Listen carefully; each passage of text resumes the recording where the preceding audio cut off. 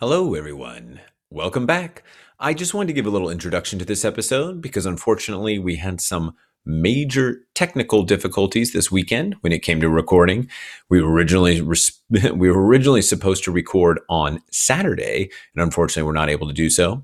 And when we went to record on Sunday while Gavin was at home, we for some reason could not get his setup to work correctly. So there were some issues going on with his microphone and headphones. So for the beginning of the episode, you will notice that his audio is very blown out and scratchy. I did my best to go through and kind of level it out and improve upon that. And it did get slightly better as the episode progressed. But then we also had the issue of stereotypical Venice Beach background noise, which unfortunately his mic started picking up for some reason. So I went through and managed to edit out almost all of that as well. So still a great episode. Just wanted to give you guys that little notice. Anyway, thank you for your continued support, and I hope you enjoy.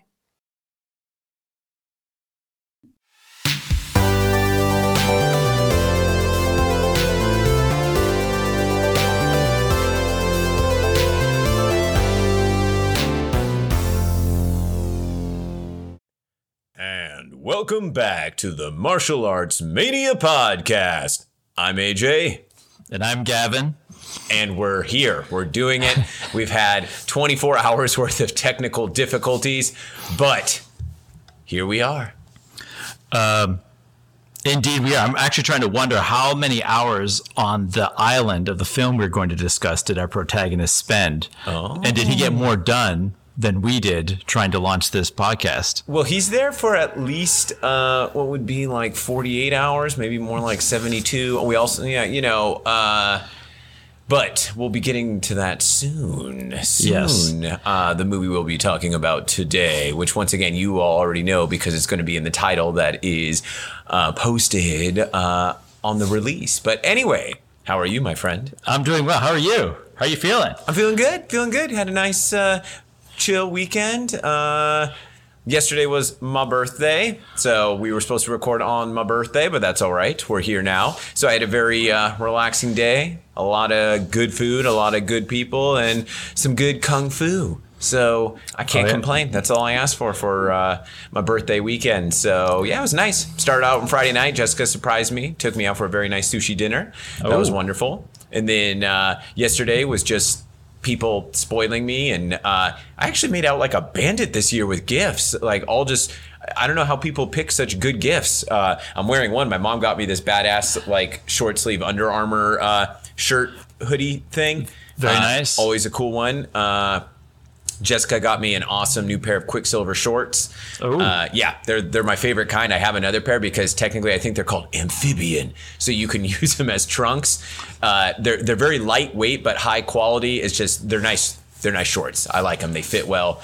And then I got some cool workout stuff from my stepmom. My aunt and uncle who were there for dinner, they got me another cool like Nike shirt. My sister got me this awesome like Yeti mug type thing. So I usually, I don't really do much for my birthday. So it's like, cool, I got all sorts of fun stuff. You got to spend more birthdays in Murphy's. That's right. Well, technically, it started off in Murphy's, then went up to Arnold, which is the one town up the highway where my mom and stepdad live. So, sounds like you had a great day. It was a great day. As Ice Cube would say, it was a good day. But I'm going to say it was a great day. Yeah, better than Ice Cube's day. Better than Ice Cube's day. The Lakers didn't beat the Supersonics, but I mean... No one's beaten the Supersonics in years. We're matching today. We are. Oh, we're wearing the same forest green. There you go. Yeah. So I was going to hit you with a quote to start this podcast off. I kind of remember it, but I might butcher it slightly. Okay. So we're going to try and stump you today on your birthday, but we're calling it your birthday even though it's the day after. Got it. But it's in your wheelhouse. Okay. My house with wheels. Your house with wheels. That's my future plan, by the way, is just to live in an RV. There you go. Yeah. I'm going to say it very dry. Okay. So I am about to explode. Oh, Samo Blamo? Yes, there you go. I got it. Okay, so first episode of season 2, martial law. That's right, martial law, Samo Blamo. I am the bum. That's right, I am the bum. But doesn't he say, but who says I'm about to explode? Was it the guy who is... No, he says that, doesn't it? Samo says that, yeah. Yeah, so he was a bomb is strapped to him, and he has to rob a bank or something along those lines. And they're like, he has to keep moving because if he stops moving, the chest monitor starts beeping and he could explode. So he has to keep moving. And then these guys, it's like the movie Speed, except for rather than a bus that has to keep moving, it's Sammo Hung that has to keep moving. So he's jogging in place a lot, and just kind of boop ba doop. It's such a great episode. His 1-on-5 fight scenes, 1v5 fight scenes are fantastic. I think there were 5 assailants. I mean, his group fight scenes throughout the entire show is just fantastic. Now, I don't think there's been anything like that on TV before or since. I have to agree with you. It is very stellar. Great episode. A great introduction to the season, and it's a great way for them to kind of just erase a lot of the critical plot elements of the previous season, which they just decided to kind of not address or whatever. And there's like little throwaway lines like, "Do you work for Lee Hay?" It's like, no, and then and it's like, wait, what happened to the okay, I'm going to be too distracted by the awesome action to think about the inconsistent plot holes from the finale of season 1. They were truly trying to make it like a Hong Kong cinema in that sense. Yeah, there you go. Speaking of bombs being strapped to people, I did get to see Police Story 1 and 2 at the New Beverly this past week. Ooh, and how was that? Because the copies you would have been watching are obviously the originals, because that's what's shown at New Beverly. When I went and saw the double screening a couple years back, they were the Criterion Collection remastered versions. So I guess they weren't necessarily on film.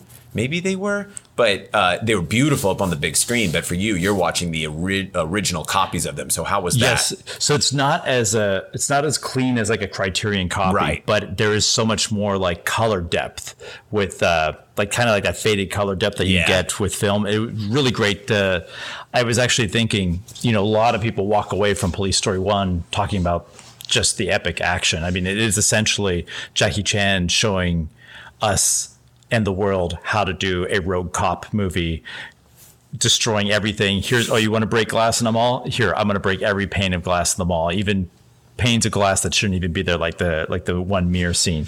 However, I think people overlook the fact that it is also a great comedy showcase. Yeah, the phone sequence is so well timed.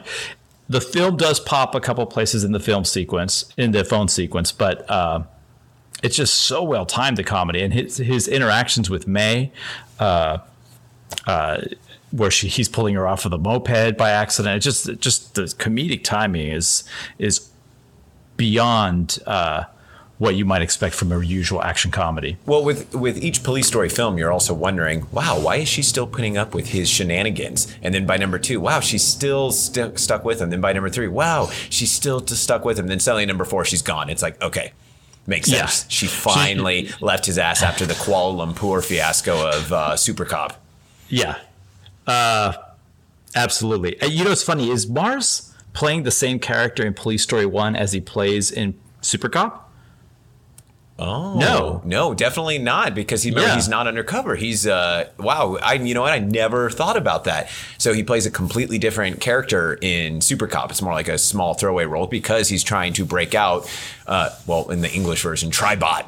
Out of prison. So Tribot. I was like, what kind of name is that? But so excellent point. But I mean, as we all know, within Hong Kong cinema, there was only a certain amount of actors, a certain amount of stuntmen within the circle of whether it's Jackie's team or Sammo's team. So you're going to have repeat actors playing completely different roles.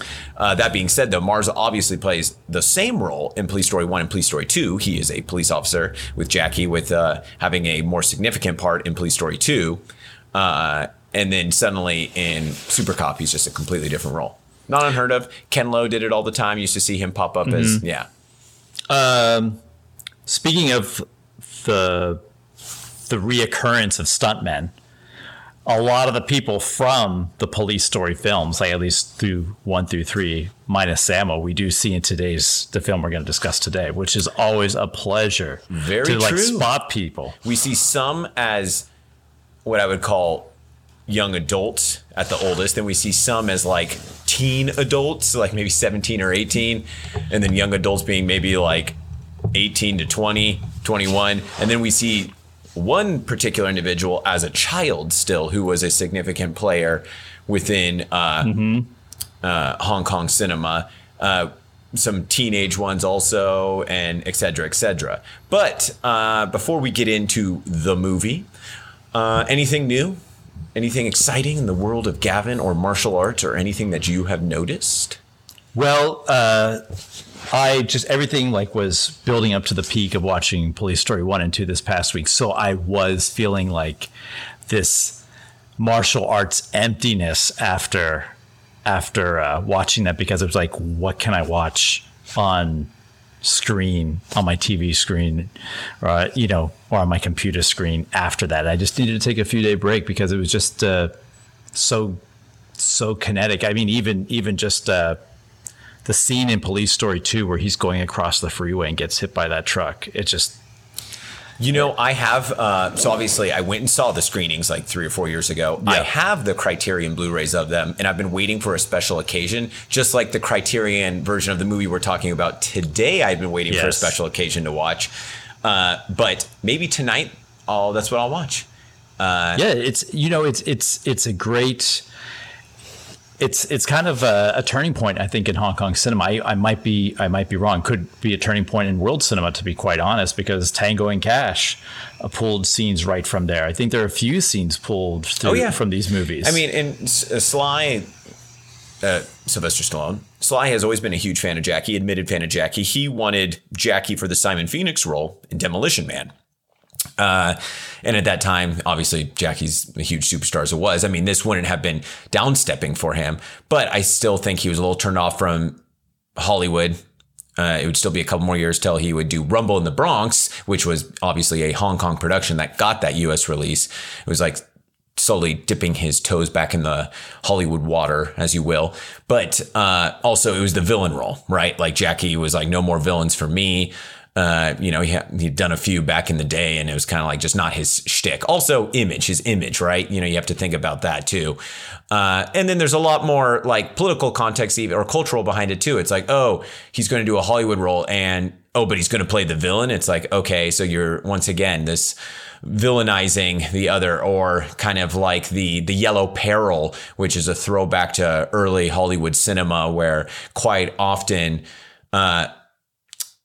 Asian characters, or really any minority, were portrayed as like evil, the outsider, the forbidden one. Because a lot of people forget, actually, one of the first leading men of Hollywood cinema, one of the first what you would call sex symbols of male actors, was a Japanese actor, Sesu Hayakawa. I'm probably butchering his name, but he was quite often cast in this role as like the forbidden lover, right? In that thread of Yellow Peril coming in and stealing away the white man's woman and so forth. So there's a deeper context behind that also, and whether or not that's what he was thinking. It's, hey, I'm not going to step in and play this villain role. Plus, I mean, why would he need to? Also, he's the biggest star in the world technically at that point, just, minus USA. The whole rest of the world knew who Jackie was at that point. Yeah.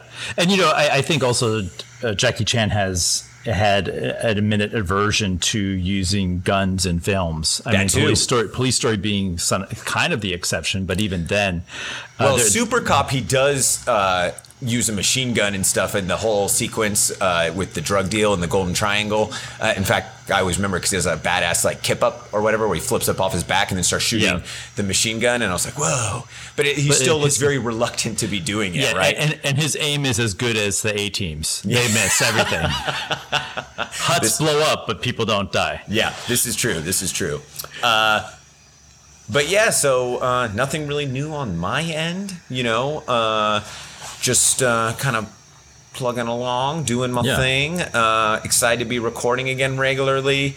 This was the first weekend I didn't have to travel anywhere in months. and I'm just super pumped to be at home. It's like I've had plenty of time to do stuff. As soon as we're done recording, I'm actually going to clean the house. Oh, that's always refreshing. Which I need to do because I've left my like piles of messes everywhere just because I've literally had no time, and definitely within the next few months, as I mentioned before, we'll be moving, some big changes. So I'm excited for what's to come. But now Oh, you have something first? Oh, no. I just remembered I did have one martial art news to inform you about. Ooh. So Herman, our partner, Herman Baltazar, came down and trained the Coburn Dance Academy students in kickboxing. This is a class that you would normally take for us and then get them ready to train with Petey. Mm-hmm. That's going to happen, but it was nice to have them on campus doing a little kickboxing. Love it. On your birthday. Awesome. I'm glad you guys celebrated my birthday in the best kind of way. Exactly. And shout out to Herman. And then anybody that likes cool martial arts design or clothes or gear, check out the Union Designs on Instagram or their website, uniondesigns.com, I believe. He's coming out with some jewelry. Really? Yes. It looks really good. Oh, interesting. Yeah, and anybody that wants design work done for their school, for their logo, he does a lot of fighter logos. He did mine. He did the whole rabbit design. Technically, he actually came up with the name for me inadvertently, which we can talk about another day. And yeah, he does great work. So any martial arts folks listening, whether it's you want a personal design done for yourself, for your school, anything else, hit up Herman at the Union Designs. Great quality clothes as well, and very reasonably priced. So, win-win all around. But one last bit of news I have that just made me think of that was I finally ordered myself my non-region coded Blu-ray player. So I have already ordered a bunch of the Eureka and 88 Films releases from the UK of the like remaster versions of classics. So I'm going to be having a lot come in over the next couple months. I'm going to be spending way too much money, but I'm a collector. I love actual physical media. And so I'm going to be some of my all-time favorite movies that I haven't seen in years. Spoiler alert, the one I will mention is Miracles. Or Mr. Canton, Lady Rose, Qi in Chinese, Miracles, with Jackie Chan, which is probably, what's funny when I think about it?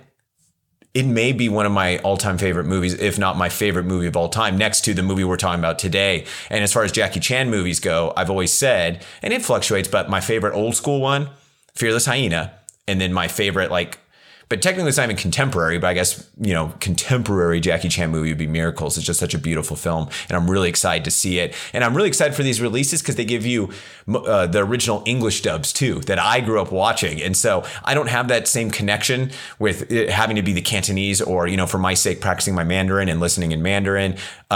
If anything, I actually prefer to listen in Cantonese than Mandarin just because it's, some of the movies I did grow up watching in Cantonese. But for me, I have this special connection with the original English dubs like Wheels on Meals, Miracles, and a lot of those films where it's just nostalgia factor.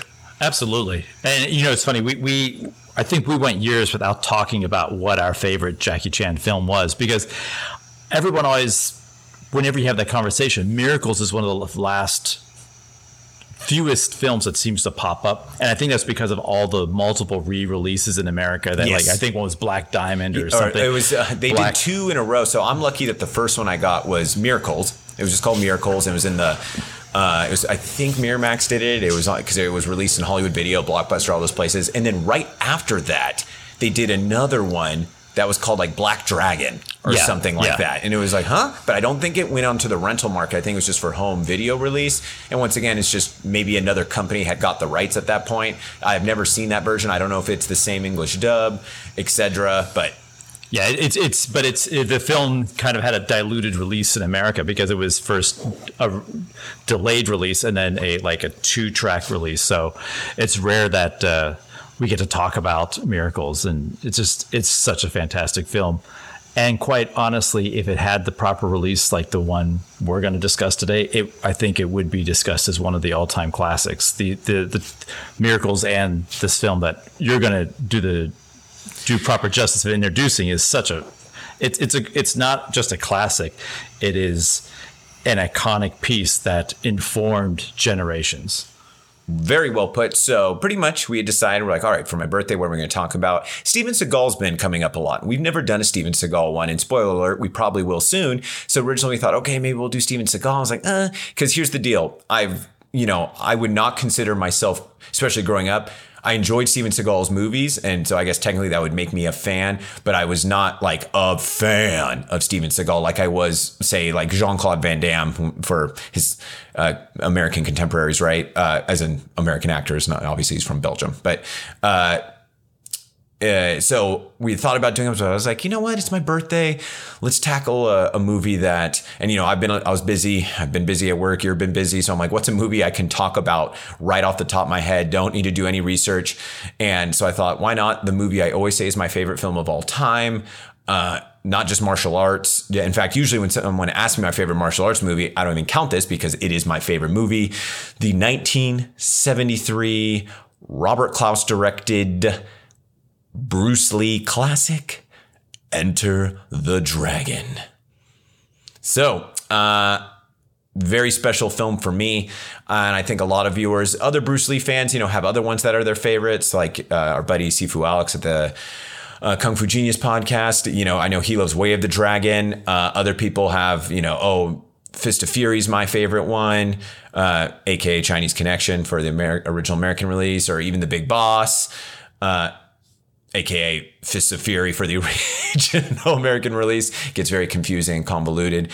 But Enter the Dragon for me is, I just still think it's one of those movies that really stands the test of time. For me, as I've mentioned before, I can still tell you the exact date or within a day or two of when I first got to watch the whole thing. So once again, I mentioned before, my mom was very strict growing up about R-rated movies, couldn't watch R-rated movies. Once I got a little bit older, maybe 10, 11, 12 range, I was allowed to watch R-rated movies that were on basic cable. So they were edited for TV.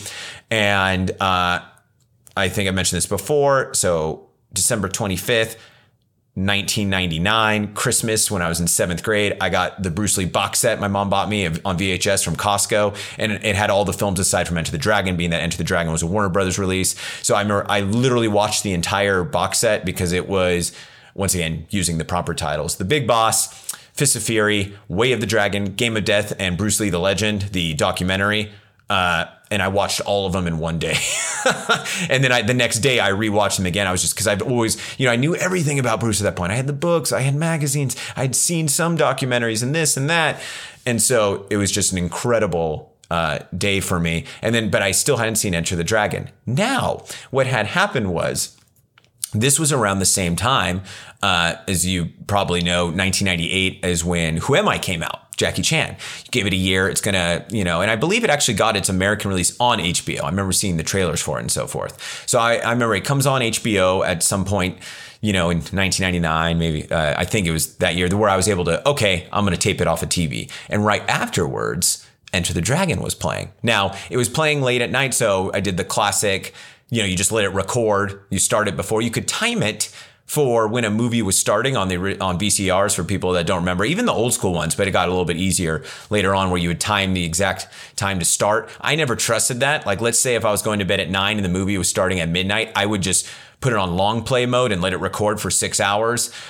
For people that don't know, you had like 2 recording options. It was SP and LP, short play and long play. Supposedly a short play was higher quality, but you couldn't record as much on the tape. I never bought that. So long story short, I remember I probably did something along those lines. So I recorded Who Am I? But then afterwards was Enter the Dragon. Now, I was a very good kid and I never broke the rules, even if I could have easily gotten away with it. So that being said, I'd watch Who Am I plenty of times, and then I let it just kind of keep playing once. And then I let the beginning of Enter the Dragon start. And I was like, oh, no, and then I'd stop. Then the next time I let it play just a little bit more. And then I'd stop. I was like, okay, no, I didn't really watch it. And then I let it play a little bit more through like the opening sequence, right? Where he fights Sam and stuff. And I was like, and then the credits come up. Maybe I got to that. Okay, then I stopped it. Eventually, I kept doing that in secret, like in my room, like, he's going to find out. All the way up until it gets to the sequence where he's going to go to the underground lair for the first time. And then the tape cut off. So, and I was like, wait, what? Did I hit stop? No, I had run out of space on the tape. And I was like, So come Valentine's Day of 7th grade, so the year 2000, my mom always like did a big thing for Valentine's Day with us. Like she'd always have us like a gift basket and stuff. I don't know why. It was even like more so than birthdays some years. And normally she'd cook us an awesome dinner. But that particular year, she decided to take us out to dinner at the one Italian restaurant in town in the small town I grew up in Ripon, Christopolo's, which happened to be 3 like spots or 4 spots over from Ripon Video, our little rental place. And so, you know, we're having dinner, whatever. I just remember, okay, my mom's in a good mood. You know, it's like, she likes spending Valentine's Day with us. I'm going to try to drop it on her. Maybe she'll let me watch Enter the Dragon. So I remember asking as we were leaving, I was like, do you think I can rent Enter the Dragon, even though it's rated R? And she said, yeah, okay, sure. And I just sprinted, went in there. I knew exactly where it was because I'd, you know, gone in there all the time and just looked at it, grab it, rent it, got to watch it that night. And it was actually the original version because this VHS tape was from like the early 90s or 80s before they had re-added in the Roy Chow sequence, which wasn't released till the 25th anniversary in 1998. And so got to watch that. You know, I'm blown away. Coincidentally enough, about 3 or 4 months later, it finally plays on basic cable on TBS, the Superstation. And so I obviously record it. And for no joke, about 1 year, and once again, maybe with a week off here or there, you know, if we're traveling, I watched it once a week for an entire year. This taped off of TV edited version with commercials that I had to fast forward through. Because that was another thing. If you were recording something and watching it at the same time, you could pause and edit out the commercials. But that was always a risk. You know, you may miss when it came back. So I watched this version for like a whole year, every week. And then about a year later, like at the end of 8th grade, I remember I finally had enough cash saved to go buy the 25th anniversary edition VHS. And then it's funny because at that point, you know, I have this better version of it. And then I stopped watching it every week. Maybe every couple months I'd watch it, right? But I've literally watched Enter the Dragon, you know, close to, God, I don't know, like at least 60 times. Well, it's like those films that that when you're first exposed to them, you binge watch it, and then you want to preserve the uniqueness, the specialness of it. So you only watch it on special occasions after that, or only when you really need to check back in with it because you don't want to lose that like new car smell, even though you've seen it so many times. I mean, it's funny because when, you know, as for our non-martial art movie listeners, Enter the Dragon is a pivot point in cinema for so many reasons. Just how it's shot, all the different qualities about it, and also the subject matter. And in many ways, it is that pivot point that Casablanca was, that Gone with the Wind was, Godfather. I know that Billy Jack. Billy Jack. No, I know that there are a lot of people who might cringe at thinking, well, how can that be? But if you know, because even like if you go back to Gone with the Wind, there are some extremely dated aspects of it, but it is a pivotal movie. It is one of the cinematic icons. If you were to do like, you know, there was 1 year where I think AFI, the American Film Institute, was coming out with the 100 greatest comedies, 100 greatest dramas, 100 greatest X, Y, or Z. If they came out with the 100 most iconic films, this is right. Mm-hmm. This is in that mix. And how can it not be when Bruce Lee is literally the most iconic actor probably of all time, simply because of how far he's reached on a global scale and how he continues to do so, right? Like, hey, there's a lot of James Dean fans, but you didn't see like James Dean exploitation, right? Or, you know, and you don't see all these James Dean fan clubs and like clothing lines and this and that, statues around the world, right? There's something very iconic about Bruce Lee, and you kind of nailed it also, where people might cringe, and that's such an old school like film academia like mindset of, oh, martial arts movies are lowbrow, oh, they're not important. And I've mentioned this before. When I took Chinese cinema in undergrad, our teacher, who is a Chinese film scholar, I believe she was actually from Beijing, she just, when I asked her, I'm like, well, how come there's no segment on Bruce Lee in this entire course? And she straight up said, these were exact words, because Bruce Lee's not important. And I was just like blown away, and I thought, wow, what an ignorant statement. But also it's based off of that, you know, hooty tooty mindset of like, oh, it's martial arts. Oh, it's not important. Oh, it's, there's no cinematic value to that. Well, and it's from what I understand, if you go back to Casablanca, I was watching TMC at one point, Turner Classic Movies, and they were discussing how originally they had the intention of Casablanca being a B movie when the two guys that I think they were brothers were writing it. The idea was they're just pumping this out like the other B movies. So there's something that clicks through the heart and the story and the performance and the synergy of everything coming together. And that's what happens in Enter the Dragon. Are there a lot of copycat films after that? Yes, there's the whole Bruceploitation pathway, but even the straight to video 80s and 90s films, they try to follow the format of Enter the Dragon just because it's the ghost of Enter the Dragon, or the fumes that they're just trying to siphon off to make their own films. There's for anyone to say that it's not important, number one, it devalues the impact of the writing and the delivery of the lines that came from that film. But it also devalues the cinematic boom of the 80s and 90s, where there was just so much, honestly, money that was made in that time. So many superstars emerged from that. You essentially follow the Bruce Lee structure. The thumbprint of Bruce Lee is in every action star that followed, whether it's Sylvester Stallone, Arnold Schwarzenegger, Jackie Chan, Bruce Willis. That format has followed ever since. From a production standpoint, you're nailing it, because Bruce Lee literally redefined how to film fight sequences, martial arts choreography. We're looking all the way back to the 1920s with the original Shanghai cinema and like wuxia pictures and stuff. He did more in his period of, we'll say, like 3 to 4 years when it comes to martial arts choreography than people had done for nearly 50 years before that.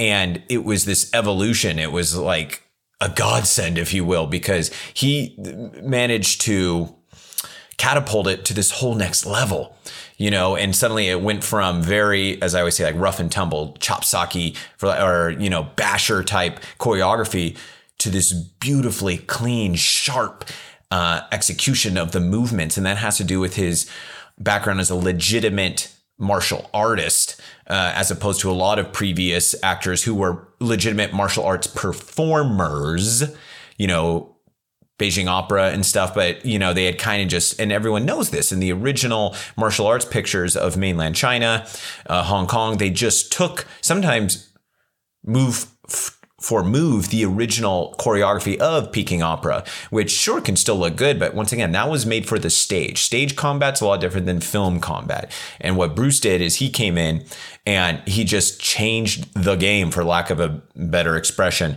And because of him, and in the short period we had with him, and especially this film, and I'll talk more specifically about that in a bit, those who followed him were able to take that format and be like, okay, we need to up our game. And it wasn't instantaneous. It took still a good 5-6 years until contemporary Hong Kong, or even traditional Kung Fu Pian, like traditional old school Kung Fu choreography, was able to kind of catch up with that same sort of rhythm and explosiveness and authenticity. And then contemporary Hong Kong cinema, not until Sammo pretty much defined the way it was meant to be done, with really, in my opinion, the first film, Carry On Pickpocket, to really kind of feature this style of choreography. But without Bruce, would we have eventually reached that point? Maybe. But look how long it had already taken Chinese martial arts cinema to get to where it was before that, like 40 years, and was still kind of, and Bruce, like, who knows how much longer it would have taken. And Enter the Dragon, so from a production standpoint, that right there. But let's look at from a cultural standpoint. Let's just examine the iconic artwork of the poster, which I have hanging up in my home gym. Let's look who's featured on there. Front and center, a Chinese American actor leading this picture, right? Redefining what is strong, masculine. Previous, stars of that nature, always Caucasian, right? Is just what the time was. But Bruce came in, broke down walls, right? racial barriers, and here he is front and center, ripped to the bone, the iconic, it's obviously a drawing, but like with the nunchuck. So he's front and center. Who else do we have? We have Jim Kelly on there, African-American actor. We've got, I believe, Bolo's on there at some point, Angela Mao, like a small little drawings, but you just have all this diversity on there. And here he is, a Chinese-American leading man, right? And it's a Warner Brothers co-production, even though Golden Harvest fronted most of the money. And he became this global superstar, whereas previous ones were obviously, what America had to offer at that time were going to be Caucasian. Yes, we had some African-American stars. Sidney Poitier was obviously already a star at that point. And on TV, you had, by the early 70s, you were starting to get more representation ethnically. But especially for the Asian male, at that time, what we had was, unfortunately, atrocious use of yellowface. We had very kind of degrading roles sometimes. Yes, the Kung Fu series had come out by that point, if I'm not mistaken, right? It was already out because Bruce obviously lost the role. Or it may have premiered, let's see, right afterwards. Hold on, let me double check that. 1972. Yeah, so I was right. October 14th, 1972. So, and it once again, this was a show that was, bringing to light Chinese culture, representing it in a very positive way, had given the opportunity for many Asian American actors to have guest starring roles. But at the end of the day, yellowface was still being used and David Carradine was the lead, right? So Bruce comes in and sets this new precedent of, okay, I am going to be a superstar. I am going to be the leading man, and I'm different. And from this point forward, I'm going to make this a possibility. And so to ignorantly state that Bruce Lee wasn't important, I don't know. It still stuck with me like nearly 15 years later, that professor telling that to me. And yes, you will sometimes get the counter argument of, oh, well, actually, Bruce Lee was a poor representation because what he represented was this othering, and it's still connected to Yellow Peril because it's like, oh, he's the Asian karate guy, right? And that's all he is. And it's this toxic masculinity he brings with his hyper masculinity. And I personally disagree with that. But I also can't speak to that necessarily as someone that did not grow up as Asian American. And so there's going to be a different connection there. However, I still think for the most part, what Bruce brought to the screen and to the world were all very positive elements. You stated perfectly, because I think that at the end of the day, he helped the world. He introduced the world to a philosophy that was out there and a way of life that was out there that otherwise people just didn't acknowledge or know about. Obviously we could talk about the pre-internet days. This was pre-internet. This is when back when local newspapers are still publishing 2 newspapers a day, the morning edition and the afternoon edition, so you could get your news. This is back when you still only had NBC, ABC, CBS, and that was it, like the big 3, right? So, yeah. I mean, there had been, you were going to have your local affiliates, PBS by that point. Previously, you had other stations that attempted, like the Dumont Network, that unfortunately didn't last. But even HBO, HBO came in the 70s, and then cable TV came in later on, like basic cable. But so, this was just a whole different time. It was. And it was the film success itself. It's obviously in the hundreds of millions by now, I presume. Yes. Oh, yes. But it was a slow burn because it had to, you would get it. You didn't have like AMC theaters with 16 it was screens. Very successful in its initial run for its, what it made, but over time it's just continued to catch fire. Oh yeah, and still does to this day. Like, and I would suspect, not, I don't want to say our listeners, but like within our our sphere of martial arts podcast and fans and all this exchange that goes around within this sphere, there are still many people that haven't probably had the opportunity to watch this yet, and they will get exposed to it at some point, and they'll understand. It's just like it's basically like the Matrix red pill, blue pill moment watching this film. But it's funny you say that, because her years of being with me, Jessica, who's watched, tons of Kung Fu and martial arts films with me. So when we started watching it the other night, she's like, you know what? I don't think I've ever watched Enter the Dragon. And I'm like, what? She's like, well, I've seen clips and stuff with you, but I've never sat down and actually watched it. And now that I have the Criterion Collection box set one, with Enter the Dragon, is just so beautiful. And it is the original version. As I'm watching it, I'm like, wait a minute. And for a guy that's seen it, as I said, nearly 60 times, I'm like, wait, that sound effect was slightly different. Wait, that musical cue was slightly different.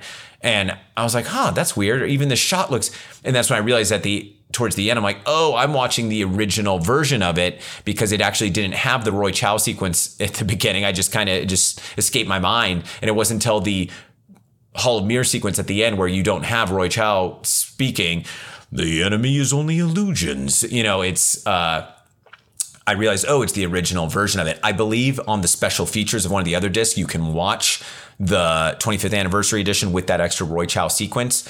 But, that being said, with this, just watching it was just, so incredible. Like, I felt like I was watching it, not for the first time, but I was appreciating so much.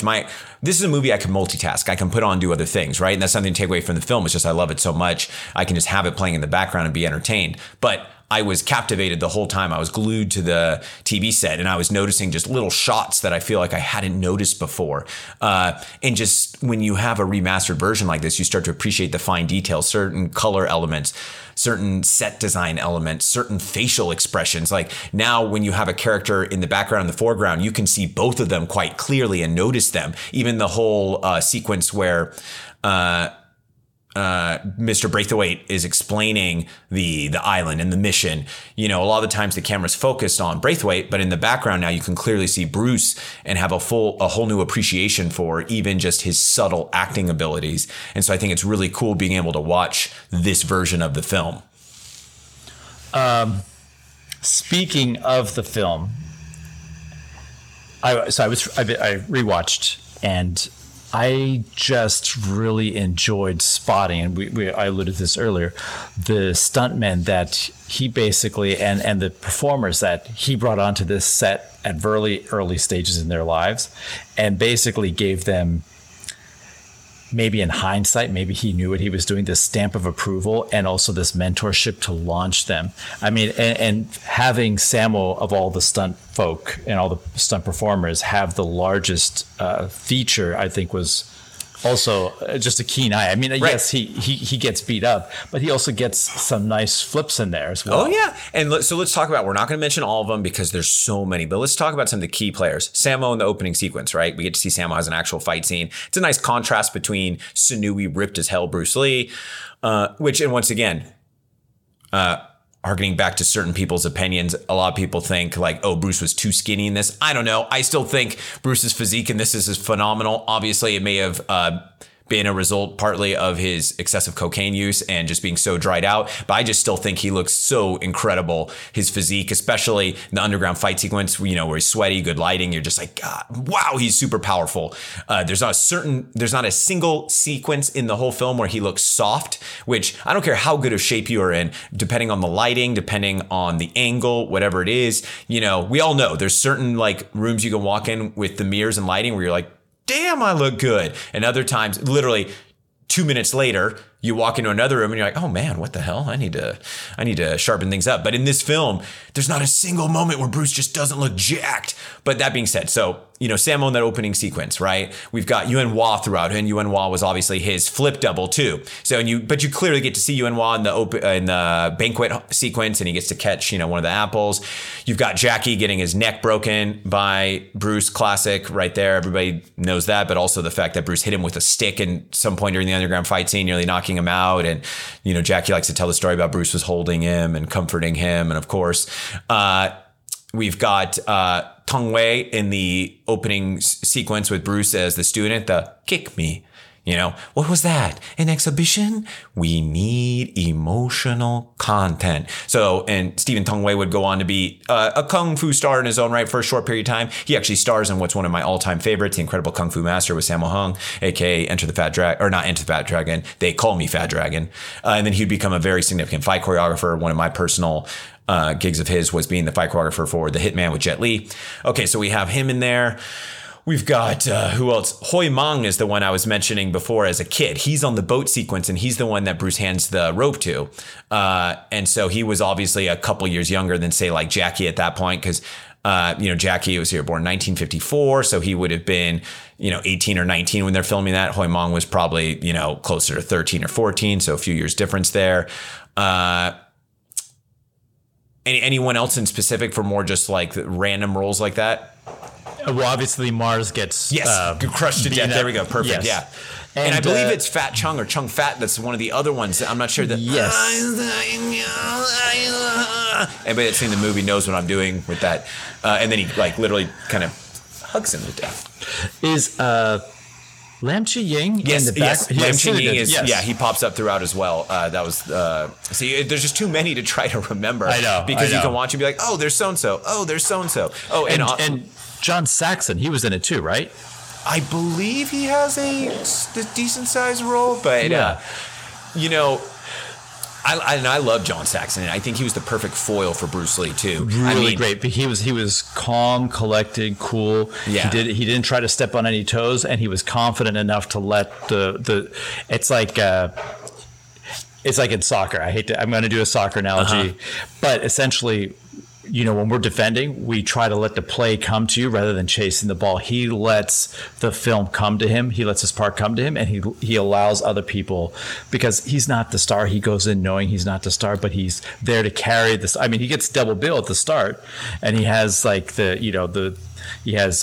some fans within the film story. And obviously he was brought in by Warner Brothers thinking Bruce couldn't carry a picture by himself. Let's get an established star in there. But he doesn't get in the way. It's like he knew why they brought him in. Precisely. But he's like, I'm just gonna be calm here, and when it's my turn, I'm gonna shine, and when it's not, I'm gonna make sure I'm gonna be the perfect castmate and let my actor shine. And I had an idea for a list for us of like top 5 martial arts movie stars that weren't martial artists to begin with, and he would be an honorary entry because his martial arts performance throughout this movie, it wasn't just acceptable. It's good at some points. Even the sequence with Bolo, there's that one bam, bam, bam, bam, bam, bam rhythm like choreography right there, which was even just for a kind of throwaway little shot, it was ahead of its time. And that was the kind of choreography you would see in, say, like a Police Story, like a 5-punch combo without a cut. But that being said, also his ability to bounce around and throw that jab. When he's jabbing Bolo, that's like legit. He looks like a boxer. He's got that swag. He's got that confidence. It's a pop, pop. It's not a, for comparison at that time, David Carradine, who, was just horrifically bad in pretty much everything he did as a martial artist. No offense, but offense. You got John Saxon there looking legit. He throws great kicks. He does good catch and sweeps, good back fists. And there's an authenticity to his performance. And I know sometimes they would sell like, and obviously the marketing for this movie, they made up a lot of stuff. The 25th anniversary VHS one had a bunch of extra features afterwards that are on this same DVD. So I rewatched one of the promotional little videos they did for the early 70s. And it doesn't say anything about him in that. They just say, they say Bruce Lee and like who he is. Then they say John Saxon, who becomes his brother in battle. Then, they go to Jim Kelly, international middleweight karate champion, which was true. He did win the Long Beach Internationals. Then Bob Wall, professional karate champion, who, yes, technically he was. Then they go to, I think they do Bolo next, but they do Yang Si, Shotokan champion of Southeast Asia. And I remember always thinking as a kid, like, oh, wow, he was a Shotokan champion? I don't even know what that is. How cool. Then you realize later, first of all, they just made that up. Second, the narrator's just mispronouncing Shotokan, which I didn't put one and one together. Then my favorite, though, is for Angela Mao or Angela Mao Ying or Mao Ying. They say Angela Mono Ying, Hapkido champion of Okinawa. So, yes, Angela Mao did earn her black belt in Hapkido when her Sammo Jackie went to go train in South Korea. But first of all, she was never a Hapkido champion. I don't believe they really created championships for Hapkido till much later, and what that entails, I'm not sure. Also, Okinawa, okay. Angela Mao is Taiwanese. Did she go challenge somebody in Okinawa and win that fight? Well, that's what I was. Champion. So, yeah, I mean, a lot of made up stuff. And so I know that John Saxon did have some previous martial arts experience. I believe he had dabbled with Tai Chi. And I remember reading somewhere he actually did do some Shotokan karate. Either which way, he had done enough, and it shows that he had some real abilities, and could have made a run at it. And quite honestly, I think his martial arts performance is just as good as Jim Kelly's, a guy that was a seasoned veteran martial artist that would go on to have a martial arts film career of his own. But yeah, I think John Saxon just understood filmmaking, and I mean, we're talking a lot about the performers, but the other elements that really come together in this film is one of my favorite composers of soundtracks. Lalo Schifrin's score is phenomenal, iconic. It's people might know him from Bullet, they might know him from Mission Impossible, they might know him from Enter the Dragon. It's just his work. It's not just his theme songs, which catch you and tell you what mood you're going to be in for the film. It's just how he, like The Fly. I think there's one song called The Fly where Bruce Lee is climbing along the side of the building, or I forget at what point The Fly actually plays, because I didn't listen to the soundtrack and watch you know what I mean. Mm-hmm. But I own the soundtrack, and The Fly just always. Do you actually have out. It on vinyl? No, I have it on DVD. Oh, okay. Or CD? CD. Yeah. I have it on CD. There we go. Okay, I was like, what? DVD? I got it on DVD, son. Yeah, I got it on DVD. Son, I need you to order it for me on cassette tape. 8-track, if you could. New. Yeah. Don't want that used. Well, and rumor has it that, and maybe it's not a rumor, maybe it is, but Bruce Lee had wanted Lalo Schifrin to do the soundtrack because he used to work out to the Mission Impossible theme in his home, right? Wow, okay.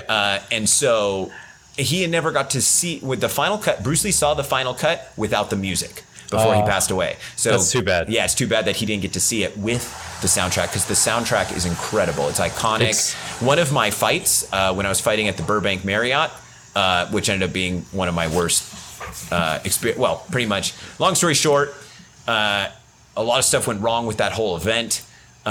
Same day or day before weigh-ins got changed to same day weigh-ins. I ended up having to cut a bunch of weight and then weigh in that same day. My walkout theme song was supposed to be Enter the Dragon.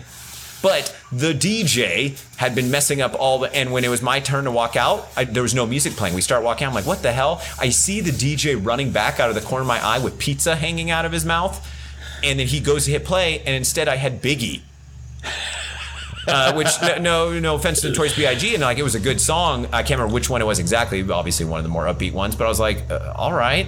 I was supposed to have Enter the Dragon, and it was already messing with my psyche and stuff. Long story short, I end up, it's first round, I destroyed the guy the whole round till the very end. He went for broke with an absolutely beautiful, incredible left leg spinning wheel kick. Caught me just above my guard, behind my ear, flash knockout. Only time I've ever been knocked out. So my hat's off to my opponent because he did what he had to do that day. But I was supposed to walk out to Enter the Dragon because it's such an iconic theme and it gets me pumped up.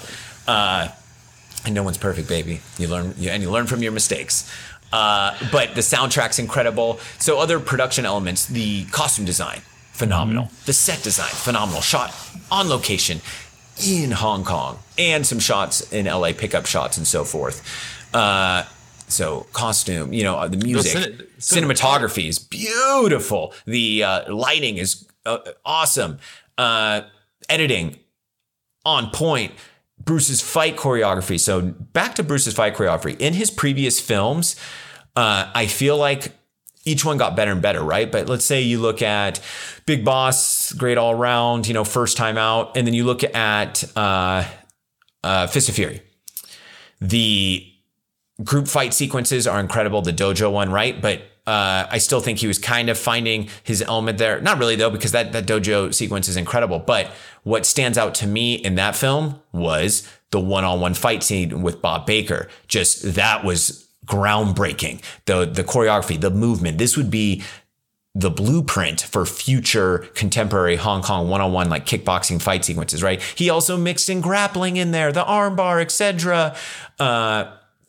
Just so ahead of his time. Then you go to Way of the Dragon, same thing. I actually think he almost slightly digressed with the group fight sequences, like the whole alleyway sequences. I mean, they're still entertaining, but like they kind of took a step backwards, especially compared to Fist of Fury. And sometimes you, in that kind of scenario, when you see that, it's who you're working with as well. Right. You know, so it kind of had to go back to that slight basher casting. Yeah. And then, but obviously the one-on-one fight sequences in Way of the Dragon took it to a whole new level. And then the Chuck Norris fight sequence, even with his ones with Bob Wall, Wong and Sik, just wow. But then this film, we go into this one and it's slightly different because this is where Bruce took the group fight sequences to just a whole new level. The underground fight sequence is just mind-blowing. The pace of it, the choreography, the editing, the camera angles, which you know Bruce had a huge hand in. You see the behind-the-scenes footage. There's no way Robert Klaus could have done that. But when it comes to the one-on-one sequences, there's some great sequences, but we don't. And then the Bob Wall Bruce Lee fight is fantastic. But even the finale between Shia Ken and Bruce is obviously, and it's great, but we don't get a Chuck Norris fight, right? Because obviously he was already super old at that point, Shia Ken, and you know it was. The group fight sequences were the shining example of his choreography in this. So within his films, within his short body of work, and obviously we would get Game of Death later, which had some phenomenal one-on-one choreography again. I feel like from this point forward, when it came to the films, he had finally finalized his both, you know, one-on-many fight scenes, one-on-one, and had we got more future Bruce projects, it would have just been films that had both to a phenomenal level. And that's what I feel like this film brought to the table in terms of fight choreography. It was just extremely groundbreaking in the sense of the big group fight scenes and the finale when everyone's fighting at once, right? It's everyone's engaged. It's not, it's probably a really nice blend of Bruce Lee's choreography and Bruce Lee's understanding it and kind of dispelling the philosophy to of how a fight sequence should unveil to the cast. I'm sure he actually talked about have emotional content, have feeling with what you're doing, mixed with Robert Klaus's ability to Robert Klaus. Robert Klaus's what is Klaus? I think you said Kraus, and I was like, okay, I did. Yeah, no, Robert Klaus's ability to coming from American films, Hollywood films, to film sets of being able to direct a larger audience. I mean, he's of the age where he would have not been on the set for Spartacus, but have grown up watching Spartacus and on those films. So he understood the massive, like larger fight sequences or the larger extras, you know, sequences with extras, and being able to engage all of them. I think this was a nice hybrid marriage between where Hong Kong cinema was trying to go and did succeed in going with this. The start of this is the inception of that, and some Hollywood. This is how we do a big production sequence. It's really fantastic. Hey, couldn't have said it better myself. So, closing thoughts on Enter the Dragon. For me, you know, my favorite movie of all time. I can watch it anytime. If someone came over and said, hey, man, I know you're a fan of Enter the Dragon. I've never watched it. Would you want to watch it? I'd be like, yes, no matter what. Even if I had just coincidentally enough watched it the week before, I can watch it. You know, Bruce's screen presence is another thing about this role in particular. And maybe it's just because of higher production value. You know, we really get to see him shine. Just his subtle facial expressions, everything. He showed how powerful he was as a presence, right? He showed how incredible he was and could have continued to be. He just had something about him. He had that it factor. He did. Yeah, and like I said, people understood after this film how to capture that for themselves and for the other stars that they were bringing in. I mean, he essentially, I mean, I know I said it before where I said like he created this mold for, or the blueprint for, here's your lead action star. But he enabled it so that people like Jean-Claude Van Damme, like Arnold Schwarzenegger, from foreign lands could come in and become that lead star. If that makes sense. I'm sure that existed before in Hollywood, but there were also more of ensemble pieces. Yeah. You know, this was, if it wasn't the change, this is the one that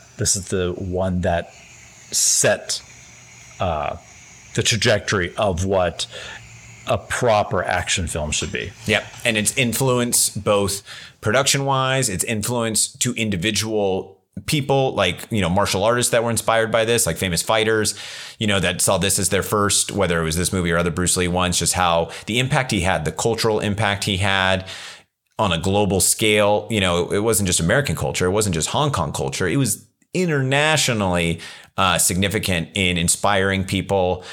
And without this movie, who knows what martial arts cinema would have become, or the trajectory of it, or how long it would have taken, et cetera, et cetera. This particular film showed that we already knew martial arts films could be profitable.